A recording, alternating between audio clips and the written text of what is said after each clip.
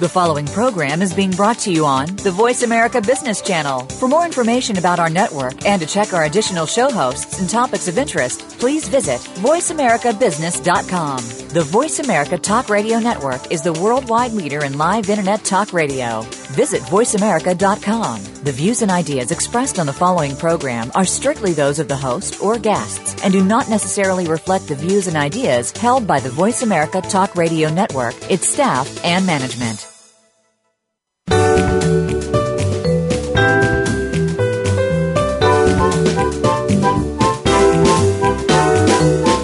Are you ready for operational excellence? Welcome to the Visual Workplace, work that makes sense, where your host and visual workplace expert, Dr. Gwendolyn Galsworth, shares powerful visual principles and practices to optimize your operations and make them safer, faster, better, and far less costly. The Visual Workplace. You can't get to excellence without it. Now, here's Dr. Gwendolyn Galsworth. Hello everyone. Welcome. This is Gwendolyn Galsworth, and welcome to The Visual Workplace, our weekly internet radio show where we talk about letting the workplace speak. We talk about embedding our intelligence, our operational intelligence, into the living landscape of work. And when we do so, the workplace speaks back to us.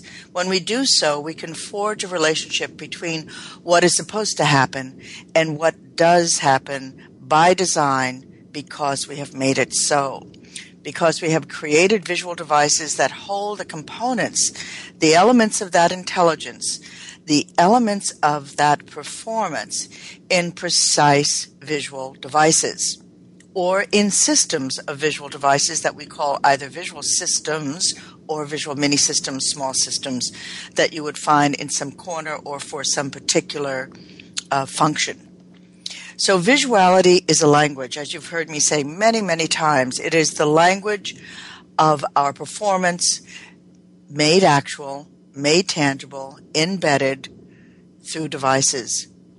It's our intelligence, the components of it. And as we get smarter, our visual devices get smarter. But what also happens as we get smarter is we begin to see wider and wider opportunities for applying visuality. It isn't just wider, but it's deeper. We begin to see the enemy in all of its thousands and perverse forms. The enemy is motion, moving without working. The enemy is struggle. The enemy is complexity.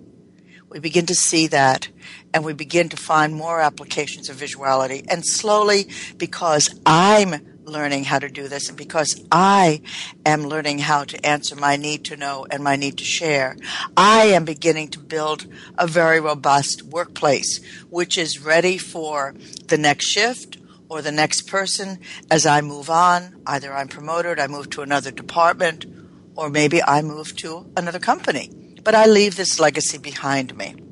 And it's a wonderful and rich legacy, whether or not I'm an operator or I'm a CEO. Currently, I think you've heard me say a number of times that over the last 7 or 8 months, I've been working rather intensively on visual leadership, the constructs of visual leadership, and helping CEOs, supervisors, improvement specialists, improvement managers, and executives begin to organize their work and use visuality to both focus it and also to drive it. And I'll do a series of shows on that when we finish with the visual where. We're moving through each of the doorways.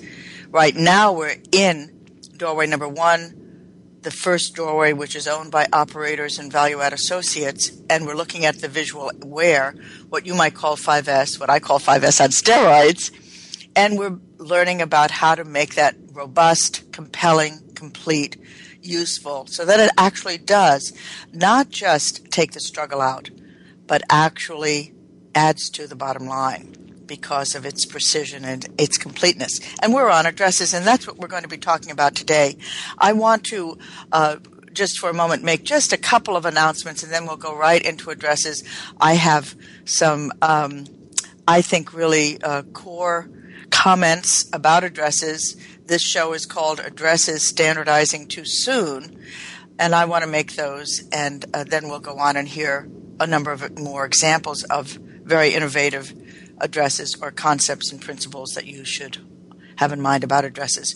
My few announcements are that I am going to the University of Buckingham for the Lean Conference July 10th and 11th. That's just in a couple of weeks. That's in England. One of my favorite places on the planet. As some of you may have heard, I imagine myself living there quite happily and enjoying the green and enjoying the work that can be done on that island, in that kingdom called England and the British Isles, the United Kingdom. And I'm sharing the podium with David Mann. David Mann is going to be talking about his lean culture. I'm sure you've read his book, Creating a Lean Culture, and I'll be talking about visual leadership. That is sold out, I'm happy to say, but I'm expecting to go back in September or October. And in fact, if any of you are interested in my conducting that workshop or any of our other 9 core workshops in your country, in your city, in your company, just let us know. This is what I do when I travel, and I love it. And also we'll be doing an event in Regina in Canada, which will include visual leadership and a seminar and site tour. Please look at our website for an announcement on that. Probably will go up in about a month. And then there are other things cooking. So I think those are the announcements for right now. Let's move into the content of today's discussion. So, we've been doing addresses since May with a little time off for my travels, and then we had Norman Bodek visit us one day. We have some other great guests coming as well. Carl Wadenstein from Vibeco will be interviewing soon, and then also a forensic information person that I met in the UK.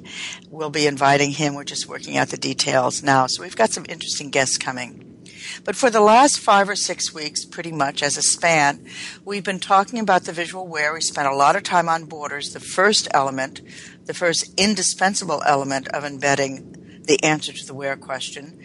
And now we're on addresses, which is the second powerful element of the visual where. And you've heard me say borders without addresses are borders that are incomplete, that even when we color code our borders, we need to have precise, accurate, and complete addresses in order to maximize the utilization of the borders. So we talked about that. We talked about the rules. We talked about being able to see them at a distance and what a good background crayon yellow is with bold black letters, and how the worst background is, you know this by heart by now, black on white. It blurs to gray very easily. That's just the way the human eye functions. We talked about the rules that had to do with addresses and creating meaning out of meaningless addresses through something called handles or equivalents. We're using photographs. We're using popular names and not just that long part number, for example, if you live in an assembly environment. So, and we talked about, the last time we met, a number of innovative addresses, and we're going to add a few more. But for this show, the first thing that I want to talk to you about is that addresses, like all visual devices, need room to grow, to be cultivated. And in our tendency as managers and also control freaks to standardize right away, we often standardize too soon. And when we do, we create death by sameness. And that's what I want to talk to you about today, the difference between rich, vibrant, relevant addresses and the danger of robbing the company and its employees of the benefit of that and also the joy of making it, of creating it, of finding it, by attempting to standardize too soon. One of the hallmarks of a spirited, engaged workforce and a genuinely effective visual conversion is the weird factor. The weird factor, or local color, or never been seen, a device that has never been seen on the planet before. You do not want to simply put the name of a thing on a label and stick the label in place and call it an address.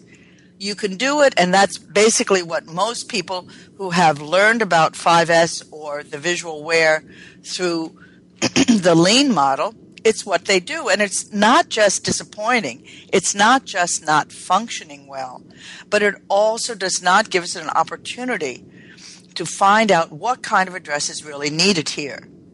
You may remember last time and the time before last, when we were talking about addresses, I drew the distinction between driver license level addresses, which was very precise, gave everything, my name, my address, the color of my eyes, and what I want you to do with my vital organs should I get into a fatal accident.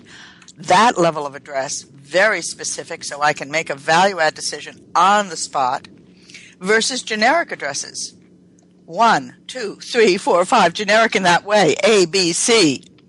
You still need the address, but because that which is in the address, in the border, is fluid, changes often, you can't really name it. You can just give it a temporary position, 1, 2, 3, 4, 5. And either at the end of this show or in our next and final show on addresses, which will be next week, I will describe to you a wonderful application of exactly that, generic addresses, which was precisely the correct choice. So as we begin to understand addresses, not just as our partners, but as our very capable, expressive partners in our work, we require more of them. We require them to not just name the thing, but to give us the secondary information that will really make the address meaningful and useful in terms of streamlining the process, creating greater accuracy, creating greater retrievability.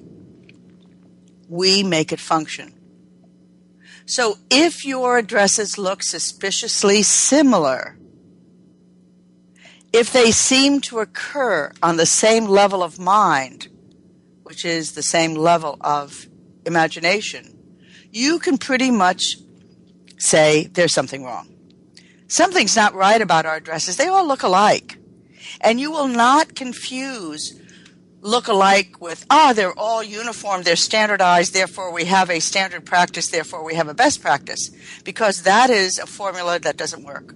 That is not a sequence that exists. If your addresses are suspiciously similar, if you do not see a telling differentiation between your addresses, something is not right. And that can either be that the good enough bar is set too low. This is good enough. It's good enough. It's just an address. Or not enough time or no time has been set aside for the improvement activity or coming up with addresses, or you've been moving too quickly to standardize. You have an address in place and you say, okay, let's move on to the next thing, or maybe the next shelving or the next department, and let's address. But in fact, in order to get these excellent addresses, you cannot short-circuit that process. You have to let people find the telling difference. And this can happen as easily for a supervisor who is trying to create differentiation on his or her desk, which is one of her many, many value fields, or for an operator or material handler, or in the huge warehouses where you have the components of all of your good ready to be converted. So I want you to take addresses very seriously. And when we get to we're going to be going into a break in just a moment.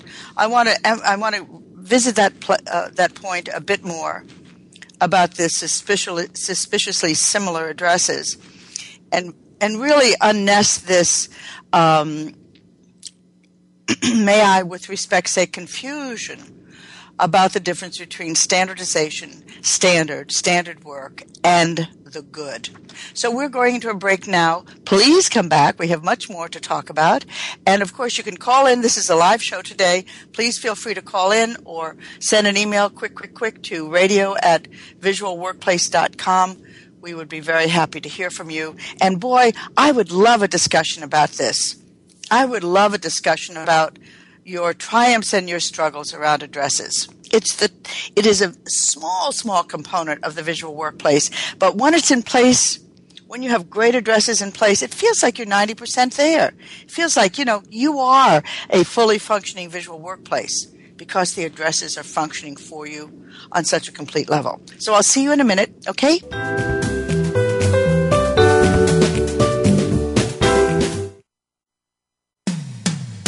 When it comes to business, you'll find the experts here. Voice America Business Network. Are you ready to bring the power of the visual workplace to your company? Gwendolyn Galsworth, visual workplace expert and award-winning author, is available to help you harness and maximize that power. With nearly 30 years of hands-on experience, Dr. Galsworth shows you how through in-house seminars, site assessments, total company conversions, keynotes, coaching, and consulting. Learn about visuality through our books, DVDs, on-demand webinars, Visual Edge learning packages, and a host of other teaching materials. Enroll in the Visual Lean Institute and get trained and licensed as an instructor or QMI affiliate in any of our 9 core visual workplace courses. Keep your visual workplace going and growing. Visit our website at visualworkplace.com to learn more about workplace visuality, our products and services, and when Gwendolyn will be presenting near you. That website again is visualworkplace.com. Stocks, bonds, investment opportunities, financial news, and talk. We can help. Call us now toll-free, 866-472-5790. 866-472-5790. Voice America Business Network.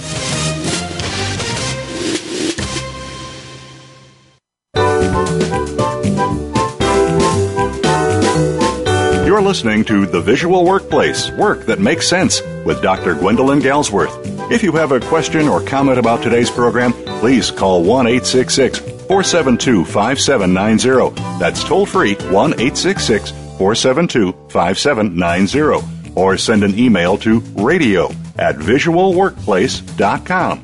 Now, back to the program. Hi, it's Gwendolyn. Welcome back. Welcome back to the Visual Workplace. We're in the second part of our show, and today we're talking about visual workplace, the visual where, and about addresses, the second element of the visual where, borders, addresses, and if possible, ID labels. And on addresses, we're talking about standardizing too soon. And that means using good enough to be the functional best for your addresses. So I want to talk to you about standards, standardization, where they all fit in. So we know that the visual workplace is conceived in order to make sure that what is supposed to happen does happen. And to do that, many of us focus on operational standards.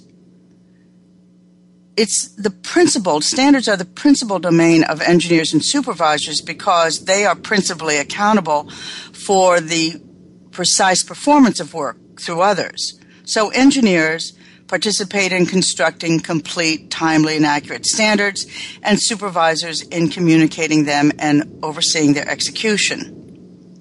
We have technical standards, which is your product and process specifications, and we have procedural standards, which are your work methods, or you may call them SOPs. Supervisors, managers, and engineers completely own that outcome.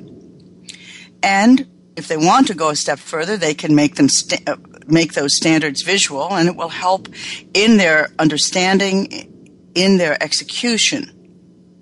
So when we talk about standards, we should know, are we talking about standard operating procedures?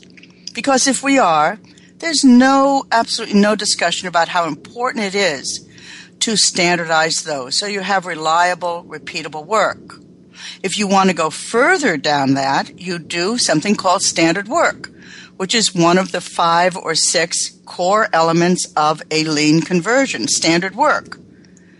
And that means taking your procedures and refining them even further. When we do this work, we do it in 3 cuts. It's called first cut standard work, where you take the basic standard and you get some repeatability, you squeeze some of the time out, and you get a basic agreement about what the big chunks are. And then after you work that for a while, you move to second cut standard work, where you really build in more precision. You let that run for a while. And then you work on third cut standard work. And that third cut standard work is where you really squeeze out the time and you begin to do the dance of work. You begin to really be able to move across time with precision. By that time, you can introduce time as a lever, or takt time, T-A-K-T. Takt time becomes your measure or your drumbeat, as you've often heard. So that's very good. So we have now two words in our standardizing nomenclature. The first is standard operating procedures, which is the repeatable procedure that everyone learns to do in order to execute work in a uniform way. The second is standard work, where you bring greater precision, and you're really, one of the other big differences with standard work is that you're really segmenting the work over time and space.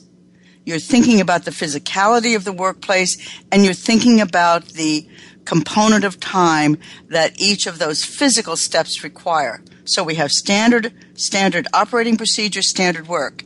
Standardization is something else again. It is different than standard operating procedures and standard work. Standardization means you make it uniform. And that is usually where the confusion is. When people come to understand standard work and standard operating procedures, they understand that it's very, very valuable. And so they think, what we're doing is we're standardizing. Well, in a manner of speaking, you may be making things uniform, but the intent is so robust and so specific that there are other words that are required than making it uniform. Making it executable, making it internally function, internally robust, making it match the time and the place. These are all different. But because we value standard work and standard operating procedures, we make the mistake of saying, well, let's standardize everything. That worked out well. Let's just standardize everything because standards are the bedrock of manufacturing. But standards are the bedrock of manufacturing means that standard operating procedures are and standard work is, not standardization. We run into a conflict when we try to standardize that which is expressive before it has been cultivated on a level that is sufficiently robust. So we try to standardize a low level of 5S, a line on the floor and a label on a shelf, instead of asking ourselves, what is the full extent to which a so-called address can contribute to the struggle that we are meeting in the workplace, to the time that we are spending getting mixed up, reaching for something that is the wrong thing, checking and double-checking. What is the contribution that addresses can make? Let me explore that, and let me exhaust the possibilities before I standardize, before I make it uniform, because if I try to standardize my addresses too soon, they will lose their strength. They will lose their specificity, or in the case that I was talking about before the break, you may need a generic standard, and you may be using too many words. You may be trying to make a differentiation that simply isn't there, and therefore, instead of intentionally using a generic standard, you go to the lowest common denominator, and you have something like parts, because you can't get the differentiation between parts. But that doesn't help you crack the code on that address. That doesn't help you see, because so much WIP moves through this testing area. I can't just call them parts. I need this address to be functioning for me on another level. And I'm going to give you the outline of what this system is that was so amazing. So this is a test area at Denison Hydraulics. It's now called Parker Denison, Marysville, Ohio, right down the street from Honda. And in this address system, the men and women who worked in this test area, and some of them, I think the least of them, had worked there for 37 years. And there was a union shop. These are very, very sturdy Americans from Ohio who don't take any nonsense from anyone, especially not a little red-headed girl who tries to talk rubbish about addresses. But they were listening to how addresses could help, and they were struggling in this way. There were so many pallets of whip that came through the area that they spent, because it was a testing area, and these were precision pumps and components to be tested. They spent a lot of time looking for things, looking for the traveler, looking for that little white piece of paper that explained what was on the pallet. A lot of time. Tremendous congestion of whip. So they said, okay, let's start the methodology, and they laid down borders. As soon as they figured out where they should go, smart placement. As soon as they laid down the borders, they knew they were in trouble, because they had borders, and they knew borders always need an address in one form or another, and color coding doesn't cut it as an address. And they said, what do we do about borders? We can't. What do we do about addresses? We don't have any specificity. This is just test whip that needs to be tested, whip that needs to be tested, and whip that needs to be tested. But they thought. They cracked the code. And part of their determination was they knew that they were smarter than I was. And they knew that I didn't have an answer. But what they came up with was so elegant.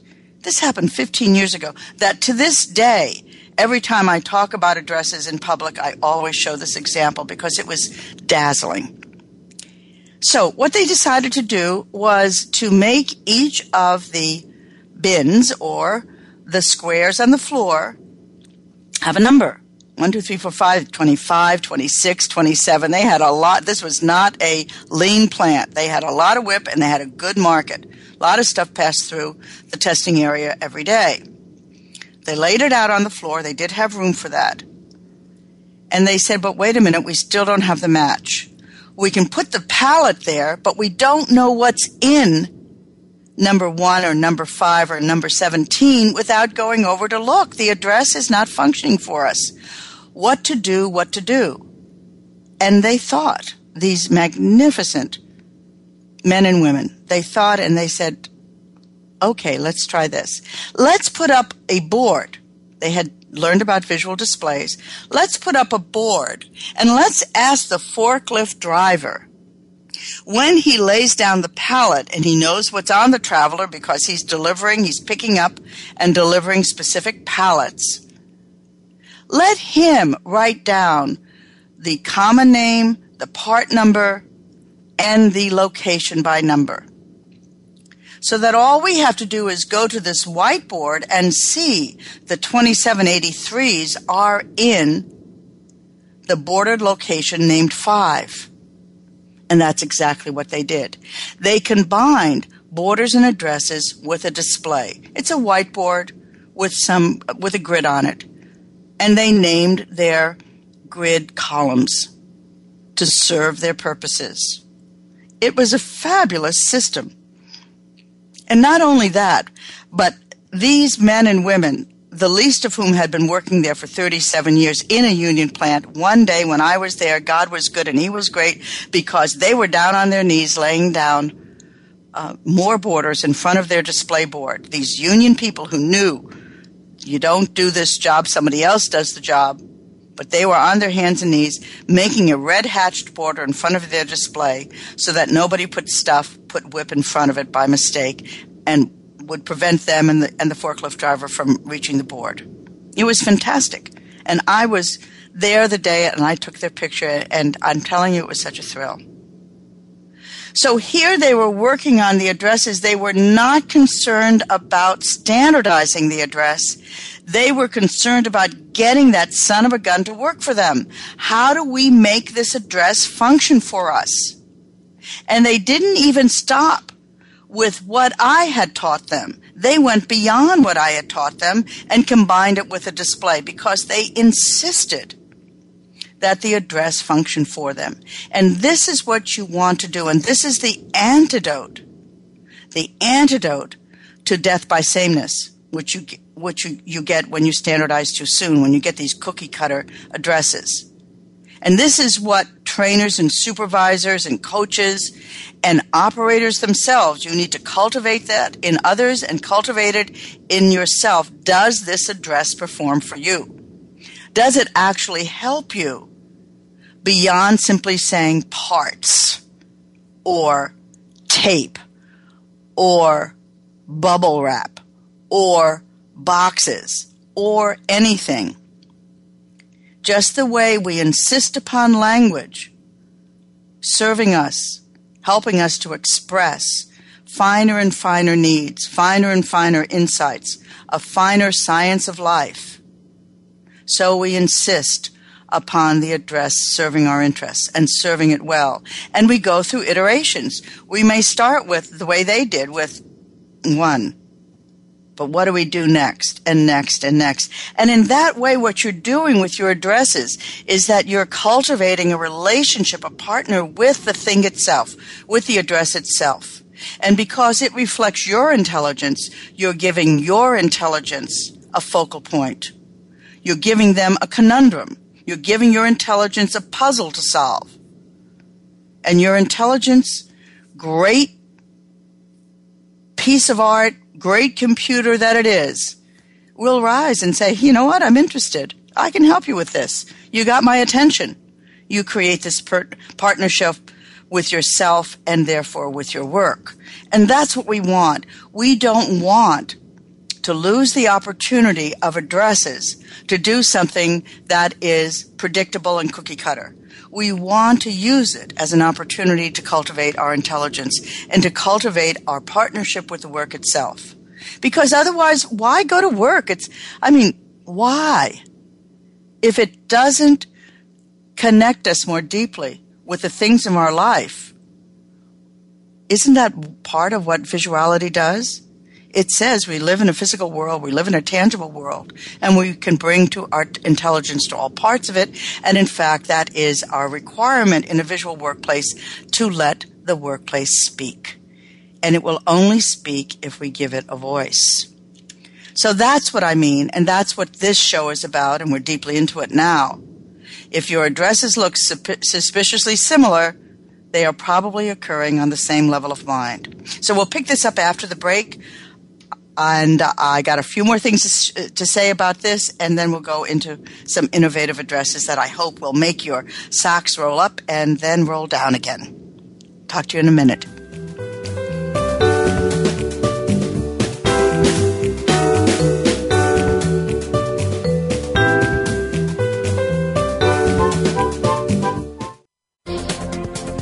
Business community's first choice in Internet Talk Radio, Voice America Business Network.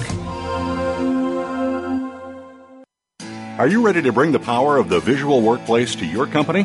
Gwendolyn Galsworth, visual workplace expert and award-winning author, is available to help you harness and maximize that power. With nearly 30 years of hands-on experience, Dr. Galsworth shows you how through in-house seminars, site assessments, total company conversions, keynotes, coaching, and consulting. Learn about visuality through our books, DVDs, on-demand webinars, Visual Edge learning packages, and a host of other teaching materials. Enroll in the Visual Lean Institute and get trained and licensed as an instructor or QMI affiliate in any of our 9 core visual workplace courses. Keep your visual workplace going and growing. Visit our website at visualworkplace.com to learn more about workplace visuality, our products and services, and when Gwendolyn will be presenting near you. That website again is visualworkplace.com. From the boardroom to you, Voice America Business Network.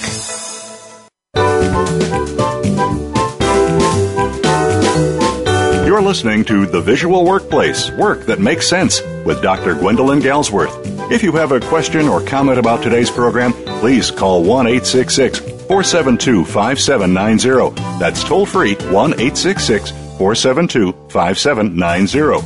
Or send an email to radio@visualworkplace.com.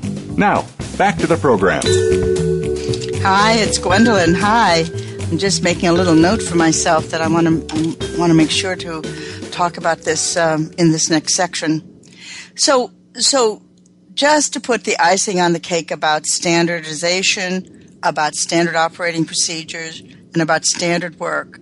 Standard work focuses on segmenting the work content into sequential elements or steps, refining it, so that you can assess exact time the time required to execute those steps. And when you do that, you have already inserted pull. You've already created a time-based performance because of the way that you work with those elements. When we add time, we add pull. Standardization is an effort that seeks to make, which is different. Standardization is an effort to make everything uniform in the belief and the hope that that will also make everything known and predictable, and what is supposed to happen will happen. But that's not true, because there's a mistaken belief that causes us to then reduce everything to a common denominator that's far too low. When we standardize our visual devices, we get the exact opposite of predictability. We get, well, perhaps not the opposite, but it's the opposite of smart. We get dull, boring, and to that extent, non-functioning. But if you want to bring standards to visuality, let's consider the following, which are progressive and will not destroy the very dynamic that visuality does better than any other improvement methodology I've come across in my last now almost 31 years, to ignite the inventiveness of the workforce. That's what visuality does. It ignites the inventiveness of the workforce because it is my language. Because whoever you are saying, this is my language. This is my way of embedding my performance into the living landscape of work. So here are some standards that are related to visuality. Every address on a shelf shall have an arrow showing to which shelf that address applies. There will be a border and an address, and if possible, an ID label for everything that casts a shadow. All addresses shall be visible at 2 feet for pedestrians and 4 feet for forklift operators. Every department shall designate the top of the department as well as the top of the stream and the end of the department and the closure of the stream. So we know where is the top of the department. Every office cubby will have a 3D tab announcing the name and also perhaps even announcing whether the person is there or not. All borders, another visual standard for visuality. All borders, color-coded or otherwise, shall have an address. Do you see the difference? Those are visual standards without standardizing the expression of visuality. So that's what that's about. So let's see some some specific examples of some innovative addresses. I want to talk to you. I promised this last week. This is I'm going to describe to you a process sequencing address. Process sequencing address. I never realized how much an innovative address can silently, reliably, and precisely reveal process sequence until I saw a series of addresses in 1994 at Curtis Screw up in Rochester, New York. They make screws there. So a lot of tiny parts that need to be brazed, heat-treated, brazed, deburred, blah, blah, blah, blah, blah. So what I saw against a wall after we had started visuality just blew my mind. And what I saw was this. There were 4 addresses that had 2 levels each. The top level address for all 4 address plaques was identical. And it said M8219. It said that on all 4 plaques. Big, bold letters and numbers. M8219. But underneath each one, in sequence, starting from the far left and moving to the right, was something else. And what was there were the stages of production. Brilliant.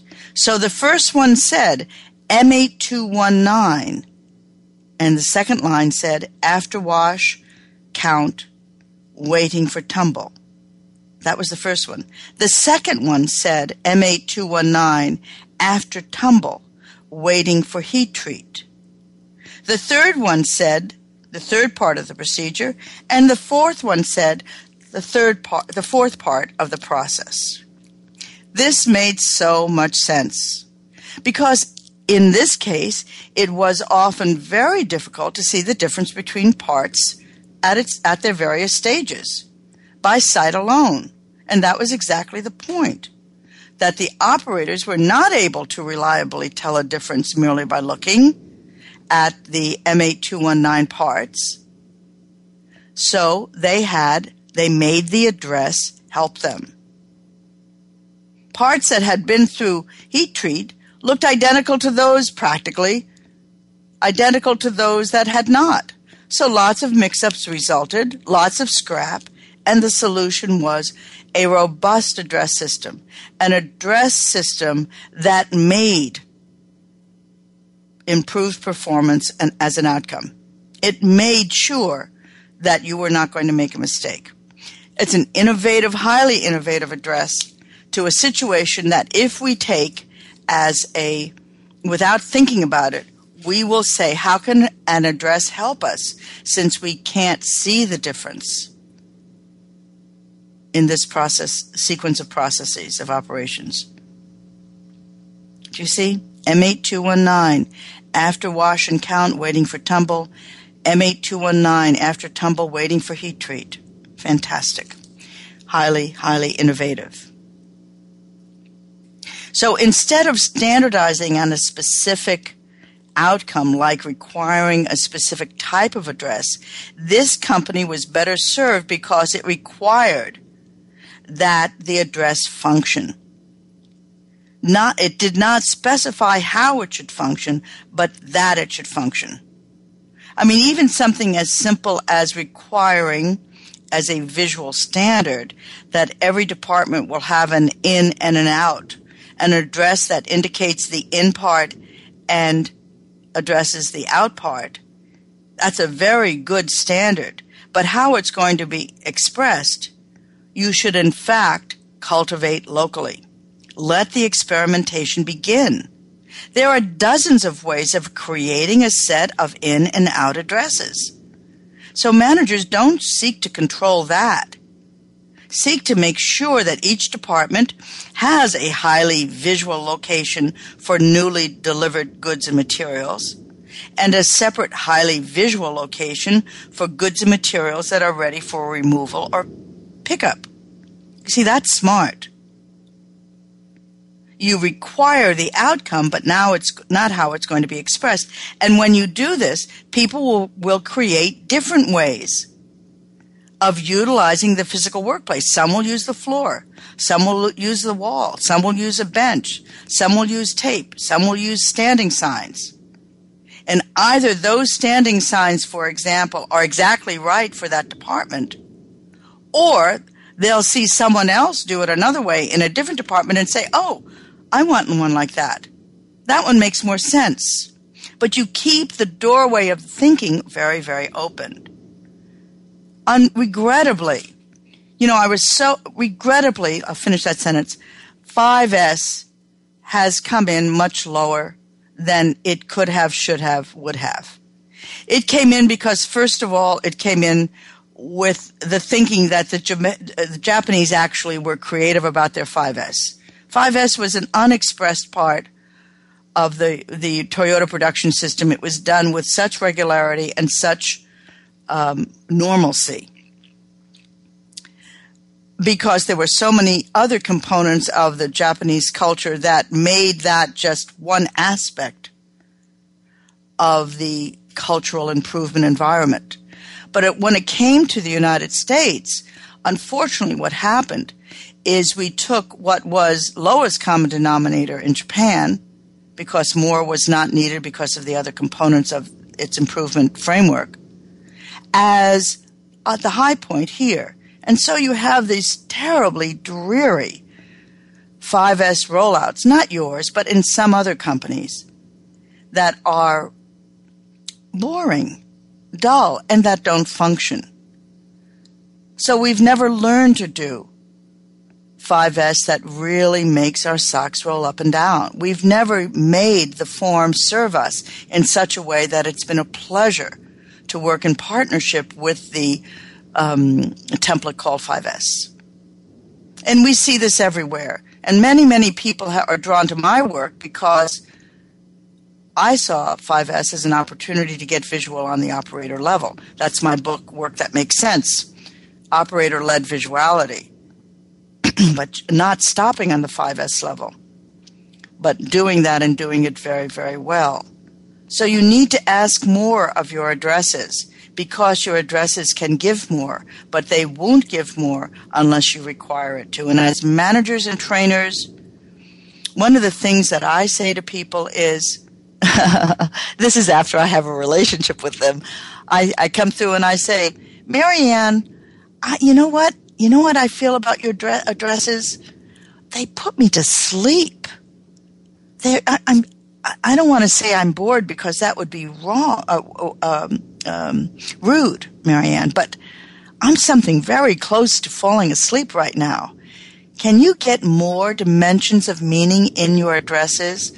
I see 2 or 3 candidates, and I can see this because I did my homework. Remember, we talked about that about a month ago. I did my homework, and I know. I can see some of your addresses being much more expressive, exciting. You know, I'm going to be back on Thursday. Can you do something new for me? I think you have like a half an hour left of your improvement time. Can you do something dazzling? Because you did something dazzling over there with your 3D tabs and your border combination. That's fantastic. That was Melody Sparrow from Harris Corp. Can you do that, please? And I just asked personally. You have this relationship with people.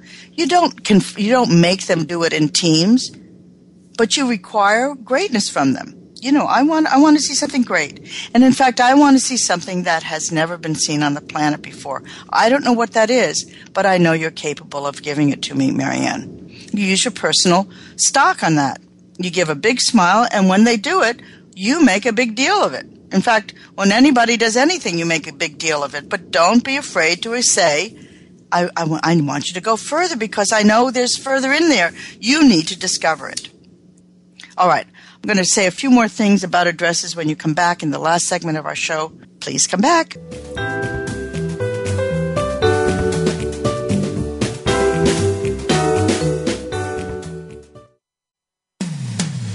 When it comes to business, you'll find the experts here. Voice America Business Network. Are you ready to bring the power of the visual workplace to your company? Gwendolyn Galsworth, visual workplace expert and award-winning author, is available to help you harness and maximize that power. With nearly 30 years of hands-on experience, Dr. Galsworth shows you how through in-house seminars, site assessments, total company conversions, keynotes, coaching, and consulting. Learn about visuality through our books, DVDs, on-demand webinars, Visual Edge learning packages, and a host of other teaching materials. Enroll in the Visual Lean Institute and get trained and licensed as an instructor or QMI affiliate in any of our 9 core visual workplace courses. Keep your visual workplace going and growing. Visit our website at visualworkplace.com to learn more about workplace visuality, our products and services, and when Gwendolyn will be presenting near you. That website again is visualworkplace.com. Voice America Business Network, the bottom line in business.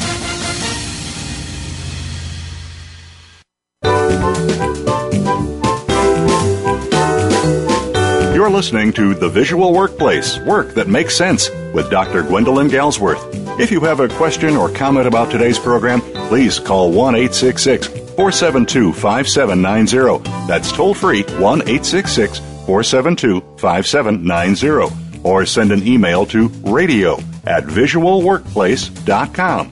Now, back to the program. Hi, it's Gwendolyn. This is the final segment of our show at the Visual Workplace today, and I'm on addresses. And yes, I know I'm ranting a bit, but I'm going to continue. So remember we talked about identifying in and out and allowing people to experiment with that, to experiment with where the in is in the department and where the out is, whether they're using the floor or the wall or the bench. Because once that gets clear on the floor or the wall, in and out, where do things go when they come in, where are they placed when they're ready to go out of the department, you widen the scope. It becomes so interesting. You apply the same in and out requirement to the benches. And that goes a long way towards ending senseless mix-ups from picking up material that is not yet ready. The department next door may go about that same thing in a completely other way, and the department next to that yet another way. So you let each area go through a period of trial and error as it discovers what works for it. And at some point, your company will want to adopt more or less a uniform format, so to speak, standardize the practice, but that comes later. It comes after people who use those locations many times a day have a chance to explore the possibilities and experiment with it. Experiment with the location, the look, the feel, the form, fit, function. That's how inventive visual solutions can transform into visual best practices. Then you're not beating on people to put this in place because it's required, it's standardized, even though it's boring. You're saying, wow, we've got such an assortment here.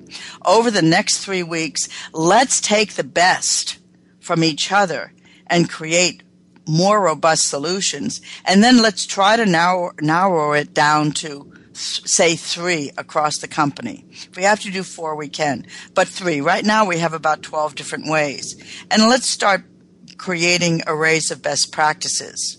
But there is no reason in the world why they have to be identical. As long as they function identically, they don't have to look identical. So I think I've made that point. You know, and I mentioned before about addressing the entrance. It's much the same thing. You have to name what is the top of the stream. In many departments, there are no actual doors or threshold. So it's not easy to tell where an area, a department begins. Yet it's important to know the flow in and the flow out points, at least for the sake of material movement of WIP. So you begin that process by selecting your department's main entrance, and you designate it. You give it an address. You know, I remember I was at Trailmobile in Toronto, and there were no walls. They were doing these big trailers. Everything had a huge footprint. But the site manager required the naming of the entrance to each and every area, and saw so many of the unspoken questions immediately answered. It was motion of a deeply hidden form, and it was reduced. And people said, So, you know, in one case it was on the floor. This was the rear headers department because an overhead sign was 100 feet away. It was a huge, huge building. Now, I want to tell you that one of the challenges that I've never seen handled in a particularly good way is those large floor, production floors, and there's signage that's hung high in the heavens in a very large space that is supposed to announce the different departments. I can't see the differentiation between the departments, and I really many times can't even see it except at a far, far distance because it is so high up. That's something else that I'm waiting for somebody to crack the code on. And in fact, I think I offered to give out a book if people come up with other approaches to those massive airborne signage, those darn signs, those look-alike, feel-alike corporate signs. And that brings me to another point. You really have to make a decision early on. Do you want to have homemade addresses or commercial addresses? I realize that departmental addresses for large companies are almost always made by an outside contractor, but I still favor a homemade address when the volume is not a factor. In other words, you don't need so many of them. I think you can come up with great addresses that are innovative and that are precise and that are made locally. It's not that hard, and people have tremendous artistic ability. I remember the museum quality addresses that the folks at Fleet Engineers in Michigan created when they went visual. They both awakened a greater sense of ownership and accountability by asking departments to design their own departmental addresses, naming the department. But they also reduced mountains of waste that were choking the company at the same time. I remember Jeff Hamm and Gary White when they created the FB27 sign. address. It was fantastic. Or Robert Oldecker, when he created in the cutoff department Man Against Machine. It was fantastic. It was really, this wonderful cartoon Dell comic book art. And in fact, regrettably, he left the company shortly thereafter because people were so excited about his art that they said, you ought to get a different job, and he did. But that's okay, The operators took complete ownership. They were ignited. And why not? It's a pleasure, museum-quality area addresses.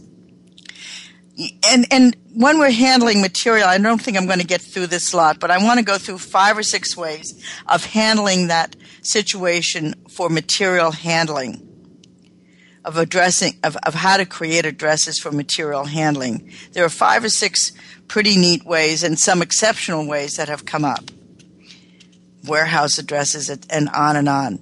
So we're getting to the bottom of today's show, and I hope you got the message.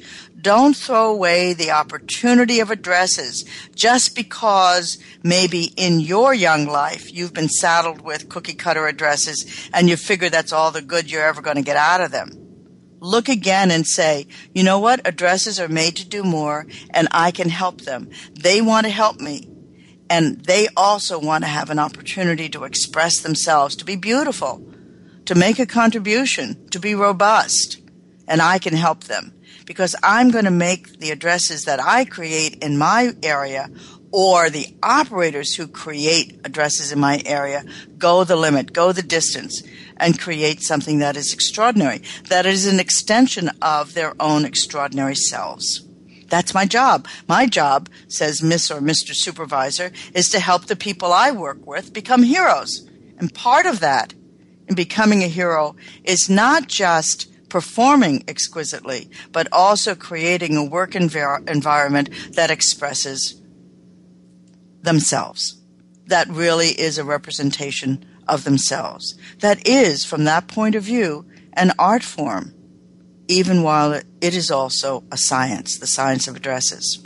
So we'll have one more show on addresses, and then I wanted to tell you, Martin Hinckley is going to come and do 2 shows on mistake proofing, time after next, while I'm in England in a couple of weeks. And then when we come back, I think I'll start a series on visual leadership. I have to think about that, but I'm pretty sure I will. I've had a wonderful time with you today. I can feel your listening ear and your listening heart, and I am so glad you're there. And this is Gwendolyn Galsworth, and I'm signing off.